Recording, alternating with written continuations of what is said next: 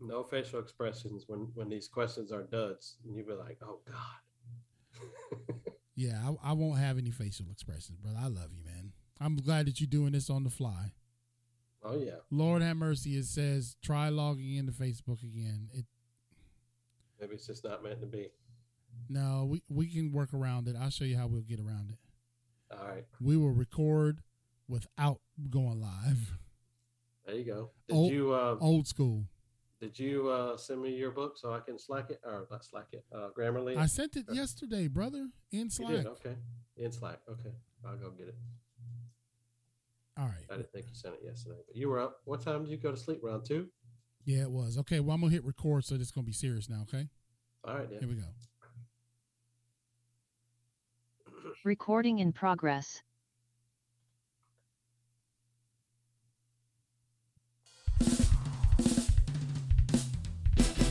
Good evening, everybody. It's your boy, Mike Black, the co-host of Impacting Life 247. So we're changing things up tonight. I'm going to go ahead and be hosting tonight, and we're going to bring you a special interview with your host, Mr. C.L. King. He's going to bring to us tonight talking about his book, and I'm going to ask him a series of questions, and we'll just go through those questions. But one thing I like to say about Mr. CL is his setup is so professional, and I just dig that he's got all these books, the knowledge behind him. He calls it his cathedral of resources. My man has just coined so many phrases that are smoother than the other side of the pillow. Let me tell you, folks out there, he is a smooth cat. He's a smooth operator, and that's how I like to roll, because I'm just as smooth as him when I want to be. But I just love him to death, and I'm so glad he's invited me to do this tonight. So bear with us, because I'm co-hosting. There's bound to be some technical difficulties. So just bear with us in advance, and we thank you for that. And so without further ado, I'd like you to put your hands together and welcome my man, Mr. C.L. King. What's up, welcome, Mike CL. Black? What's up, Mike Black? How you doing, brother? Doing great, man. Did you like that fade? Did you like that fade out, bro? I like that fade out. That was sweet. Yeah, that was man. Awesome. Yeah, man. That's how we do, baby. That's how we do up in Impactville. It's so good to see you, man. So glad to be back together. Yeah, man. So glad to be here. And thanks for, reversing the roles here tonight. So I get to interview you. And with that, we'll just get right into it. So question number 1 that I have for you is, and ladies and gentlemen, he doesn't know these questions. So when you were younger, did you ever think you would write a book? You know, Black, I did not. And now that I'm 47, throughout this process, I really didn't think I'd finish the book, bro. As you know, because I'm going to be interviewing you about your book that's coming out. It's a task, especially when you've got other things pulling at you. And so as a kid, I was in survival mode, bro. You know, I didn't get a lot of aspirations until I got to Ruth E. Plowden's house. Up until then, it was just survival mode. So no, not as a kid. I did not ever envision writing a book. Okay. All right. Question number 2. What or who inspired you to write a book? Well, you should probably know that. And I'm sitting atop of the Ruth E. Plowden Legacy Chair right here in the high definition studios of Impacting Life 24/7. And I forgot, Mike, that I haven't written the dedication part of the book, you know, who the book is dedicated to. Right. And, I've been wrestling with that because people get offended. You know what I mean? People, if they feel like they've been left out, they get offended. But obviously the main genesis behind this is Ruth E. Plowden. She opened up her home to 86 kids, Mike. And so the motivation to write this book is in honor of her. But then there's a second motivation. Okay. Remember, you and I talked about this. You have pictures of your childhood that are going to be in your book, which is coming out shortly. We're both kind of racing to the finish line on our books. Right. You've got pictures of your growing up years, Mike. You got pictures of being with family and special occasions. And Mike, I have only 3 pictures in my possession of my childhood. Wow. 3 pictures, one with my grandmother on the church steps and 2 with my dad in a church somewhere and a restaurant. And so I don't know about my family lineage and legacy and heritage. I don't know anything about my dad's dad. I don't even know who his dad was, right? And so, on the other side of my family, I know that there's a lot of them, but I hardly ever lived and interacted with those people. So I don't even know the other side of my family, the king side. So the second motivation is for my children to know what their dad went through for us to get to where we are today. They don't know a lot of it. They hear me talk about it, but they don't know the struggle and the real pain that I went through. And so it's going to be good for them and their children and their children's children to know that, hey man, we came out of the crucible of struggle. We came from we were boiling and rolling in adversity. And that's what I want my kids to know. I pass this on to them, brother, and it will live in infamy long after I'm gone. That's amazing, man.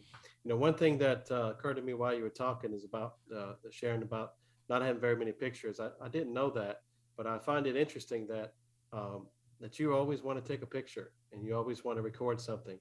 And so I think there's something to that. But that is just special, and it shows the impact that she had on you and that you have impacted others in your family, and you're always taking pictures and taking them out and wanting to do things with them. So I find that to be very special, and I find that to be an interesting parallel, to your upbringing and childhood, to how you're raised as an adult. You're always taking pictures, you're always doing things with your kids. And those of you that don't know him, I mean, this man is just dedicated father, husband, so loving, so caring. I mean, I can't say enough about him. And he's always wanting me to take a picture. And when we're together, and I'm always like, can we just create a memory? And he takes a picture anyways, and he posts on Facebook. And I get home and I'm like, I didn't even know I was there, But interestingly enough, Black, I am back in my closet. I probably have 5 to 7 to 10,000 pictures since I've been married and with raising these kids. As you know, back in the days, we didn't have digital photography, so everything was either the cheap old spin thing, you know what I mean? The disposable ones, you had to take down and get them developed. The kids don't know nothing about this today. You had to take it there. They don't know nothing about that, you're like, bro. The pictures are here. Yeah, and so it was important for me to capture those moments, brother, like birthdays and Christmases and all of those things. That it was so important because sometimes even your kids forget. When they get mad at you or they get twisted with you, you know what I mean? Yeah. They and forget. You whip out the baby pictures and be like, yo, I changed your diapers. That's right. That's right. I taught you how to tie your shoes and eat with a spoon, right? Black. You know what I'm saying? Think about it. We took care of our children in their most vulnerable state. Sure. We got them through their most vulnerable time. And so when we get old and the sun starts setting on us, it really is supposed to be a reciprocation. Our kids are supposed to take care of us in their most vulnerable time. And so that's why I have all these pictures, because it's a reminder when they go through them after Charity and I pass away and they're looking at all these memories, they will remember, man, we had a great childhood. Dad wasn't perfect. Mom wasn't perfect, but man, we tried to not duplicate what I went through as a kid. That's right. Awesome, man. The next question I have for you is, what types of challenges have you faced in writing the book? I'm a procrastinator. You are a procrastinator. I feel like I'm better at the 2-minute drill. I'm the master of the last minute. If it wasn't for the last minute, I might not get nothing done, right? So that's challenging, right? And let me challenge you, that has it taught you to be more, I don't want to use the word diligent because I know you're diligent, but has it taught you to be more methodical, maybe more, intentional, slow and steady type deal? Well, you're right, Black. That's I think that's your methodology, which is why your book is so successful, getting to where it's at. You were a major inspiration to me because you kind of gently nudged me along the way. When I hear you saying, I'm at 60 pages and I'm at this, and I'm thinking, my goodness, okay, let me get on the stick. Okay. But I will say this also, that when you take on a challenge like writing a book, okay, major life events still happen. Right. Right. Life still goes on. Life still goes on. And we had some major life events that affected my psyche. You know what I'm saying? In addition to writing the book, sometimes I had to put the book down because I've caught myself reliving those moments I was describing in the book. Oh, I got you. You see what I'm saying? So there was a couple, dichotomies or wars going on within me. And then to compound that, you know what I mean? I'm always like, oh, I can get it done. Oh, I can get it done. Oh, I can get it done. You know what I mean? We were supposed to have the book in print by 7/24, but I did finish the manuscript by 7/23. So I'm like, okay, you know, I didn't get all the way to where I wanted to, but it's important to set a goal. I do believe that writing a book is it takes on its own personality. Like some people can, you know, write a chapter a day. Some people can write a couple words. It is really based on your personality, your inspiration, and your desire to get it done. Some people take 3, 4, 5 years to get their book done. Remember, I just started writing in January, bro. In January. Okay. Yeah. So you're talking 7 months and we're done with the manuscript. Well, but you think my book, I started writing my book at the tail end of 2021. Well, actually January 2021. So I've been writing it a little bit longer than you.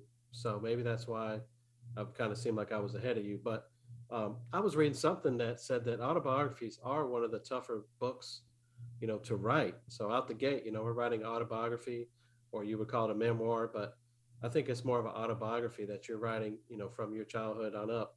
But they say those are the most challenging books to write. What? So like what's most challenging? The autobiography, memoirs.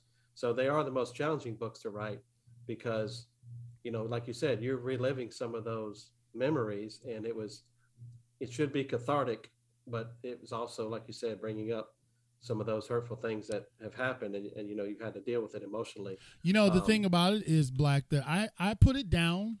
You know what I mean? I would put the book down for 3 weeks, 4 weeks at a time, and that was helpful. Okay, you know what I mean? That was helpful. It's just like if a writer gets writer's block, if they're trying to create fictional stories or something like that. Sure. I never had writer's block. I knew everywhere I was going because I was just recanting the experiences, right? But the motivation to be diligent, to do the work. It is work. It's work, bro. It is work, yeah. Because, you know, when you're writing it, like, you know, you want to be a perfectionist, but at the same token, you want it to be authentic and real. So I get what you're saying. Yeah. Okay, cool. Next question I have is, let's see, what have you learned about yourself in the process of writing this book? But like you said, you're just a procrastinator. So yeah, what I've learned. Is there anything additional that you've learned? Well, what I've learned is that there's room for me to grow. Okay. Right? So in other words, the mechanics and the methodology required to put a work like this together is different than the mechanics of going and giving a speech. Two entirely different things. Like if somebody, you know, usually if I get an invitation to come somewhere and speak, I immediately, you know, obviously pray and go into deep thought about what they want me to deliver, right? So I'm marinating and ruminating on this topic, if it could be months in advance. And then, as you see, the night when I gave Chris's keynote speech at his graduation, if you remember, I did not print the speech out until the night of. You remember that? Yes, and I remember thinking, this is crazy. But, I mean, I didn't doubt you. But you're like, and I don't know if you were half joking, because I remember that vividly, that, yes, I stayed the night, so I'm going to crack on myself. But I didn't bring my onesie or anything like that. That's right. You know, no onesie. That's my brother, and so I'm staying the night with my brother, so ain't nothing weird about it. But I remember saying, are you done with that, Chris? And he says, oh, I'm going to write it tonight. And I'm like, did you even start it? You were like, no. And I was like, I was freaking out for you. I'm like, yeah. It's tomorrow. What do you I know, like, but see, the crazy I'm thing like- is, Black, that was Okay. it was in my heart for 4 months. Sure, You know no, what I mean? get So- that. so- but I would have had to have that on paper, and I would have had to write it 16 times and scripted it, been in the bathroom practicing in the mirror. Let me count the ways. I'd be like, ain't no way, yeah, dog. man. It ain't no way. Well, see, and that's the difference because, like, for me, speaking is just as natural and easy, and I can't describe how much exhilaration and endorphins I get when I'm allowed to speak in front of people. But I also, it's become my process of how I deliver a speech. You know what I mean? Like, I don't type it out or write it until either the day of or the night before, because I want it to be so fresh that even I haven't seen it. You know what I'm saying? And Wow. it's just a thing. But writing a book, you can't take that approach, Doc. Right. You know what I mean? You can't take that approach like, well, I'm just gonna, because what happens is time passes. If you set a deadline, as you see, we missed the completion deadline, and it just taught me that there's more work for me to do. I've got a second book in my spirit. It's more of a leadership book, and that book is going to be more. It's going to require a more methodical approach. Because we're going to interview people and we're going to get statements from folks, and so it's going to be more work, and I've got to be more diligent and have a strategy more than just sometimes just winging it. Sure, I got you. Thanks for sharing that. That's awesome. Okay, what would you like to share with the audience about writing a book? The good, the bad, the ugly. The good is, man, that you're going to have something, and it gives you the capacity, Mike, to impact a generation that has yet to be born. And you can affect that generation from the grave. Wow. Long after, brother, that's powerful, ain't it? I feel goosebumps even right now. Long after you're gone. Mm-hmm. When you write that, when that literary work that you birthed, it will be on the shelf for your children's children's children's children. Long after you're gone. I think about the book that I try to get you to read, but you refuse to read it, The Life of the Bee. That book affects me, and he wrote it back in the 1800s, bro. And it takes me to where he's speaking. So the good is you'll be able to affect people from long after you're gone. The bad is that people are going to judge you. And you have been sequestered in this nest of creativity. Boy, that's good, Black, right? Did you take that from the Life of the Beast book? No, brother, I'm just saying, man. Sequestered.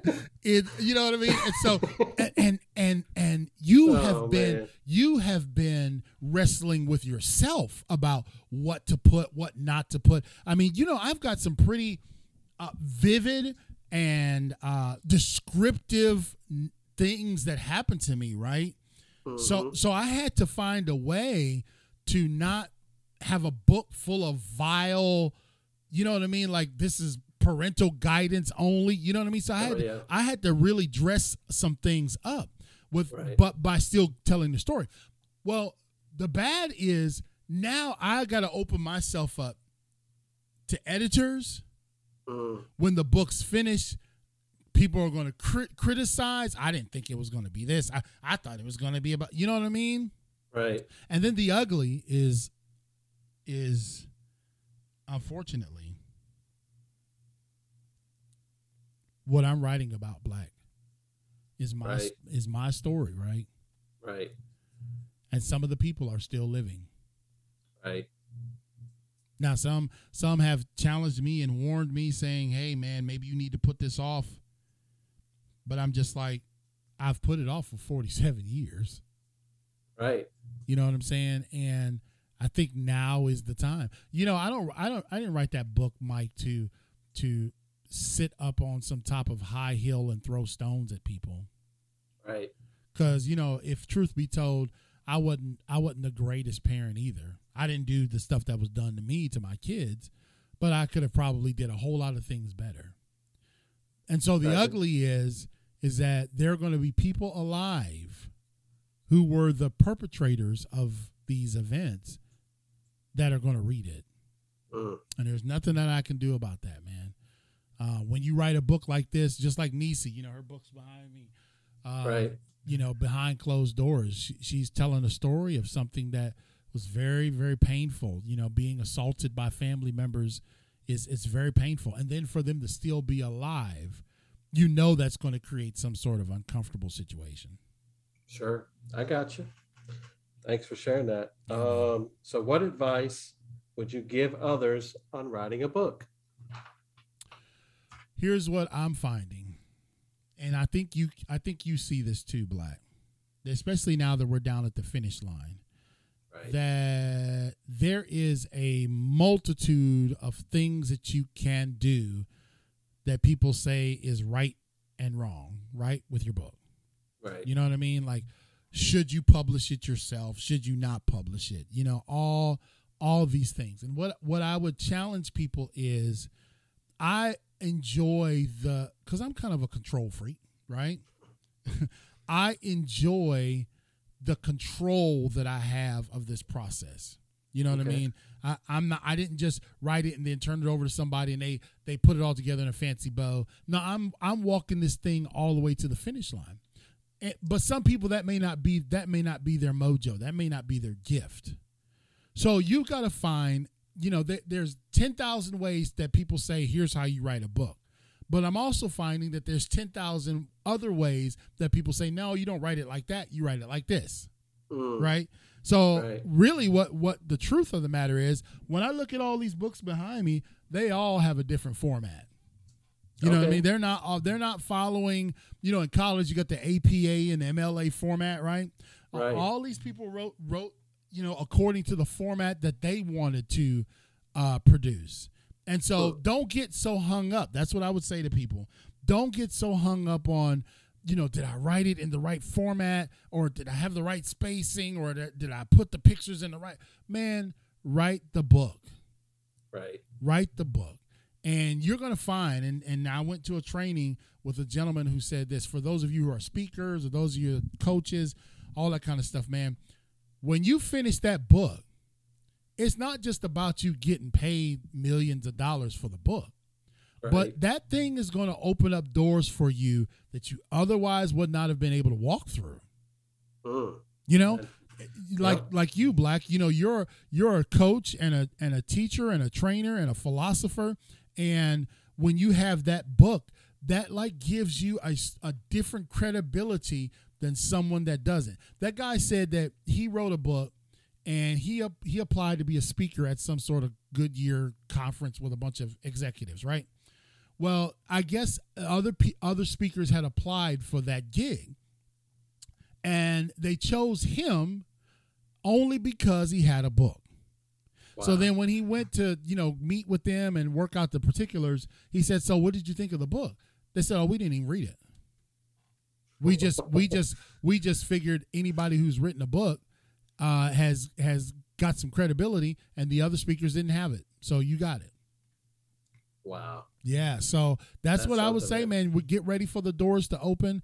I'm believing that we're going to be able to obviously sell thousands of books and put these in people's hands. But I'm also saying that I'm looking forward to the additional doors opening, because I want to reach so many people, Black. And if my first ambition is not money, right? My first ambition is impact. Right. Now you can have both. I think they can walk in parallel. Okay, sure. I don't want to live broke. I want, what I'm saying? But at the same token, let's just say, and you mentioned that you got another book idea. You get inspired and want to write another book. I'd like to just add that when you're writing a book, it costs money.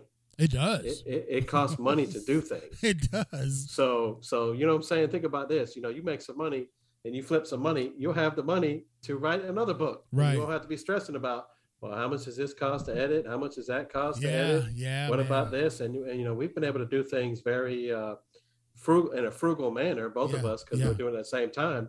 for the same token, I mean, we ain't got no big time dollars. We dropping 10 grand on some hopty topty fancy, whatever, right? And have them, we don't have that kind of funds, man. And that's why, that's why when we say to people, okay, here's some lessons learned. Right. Don't get yourself trapped up in all these commercial, scams that are on the internet. You know what I mean? Because everybody's talking a good game. It trips me out, man. Like, these people offer free classes on the internet, right? Oh, come to my master class. It's free, right? But there's always an ulterior motive. There's always a back. Trying to sell you something. They'll finish the class and then they're like, well, if you want to go to the next level, and I've stopped doing that in my classes, man. I'm like, if I offer you a free class, then I'm not going to sell you nothing in the back. If I offer you a free class, I'm not going to sell you nothing. If I offer you a paid class, obviously there's levels to that. Right. So yeah, I would just tell people, man, to follow your heart. Obviously communicate. We're blessed, Mike, because we got 2 authors on our staff. So we can bounce stuff off of them. And we do. And we do. We had a ad hoc meeting on Sunday to talk about various things. And so, now that we're down to the wire, now we got to start shelling out some cash to get the book completely authentic. And that's what you're going to have to realize. If you're doing it on a shoestring budget, just be advised that at the end, if you're self-publishing, there's some funds that you're going to have to definitely come up with. Definitely. Well, Chris, you answered all the questions, and there was like questions I had because, again, I didn't give him the questions in advance, people, and he just answered questions that I had written. So that's how just in tune we are. But the last question I had, I guess, is that, and you touched on it, but just rehash how important it is to have your support system, not just, Mike Black pushing you, but who else has been kind of supporting you and motivating you along the way, whether it's family and like you said, life happens. So just end on that, because we're at 3 minutes over, but that's okay. It didn't even feel like we went 3 minutes. I know, over. man. I think we started late anyway, so we're good. Okay. Yeah, we're fine.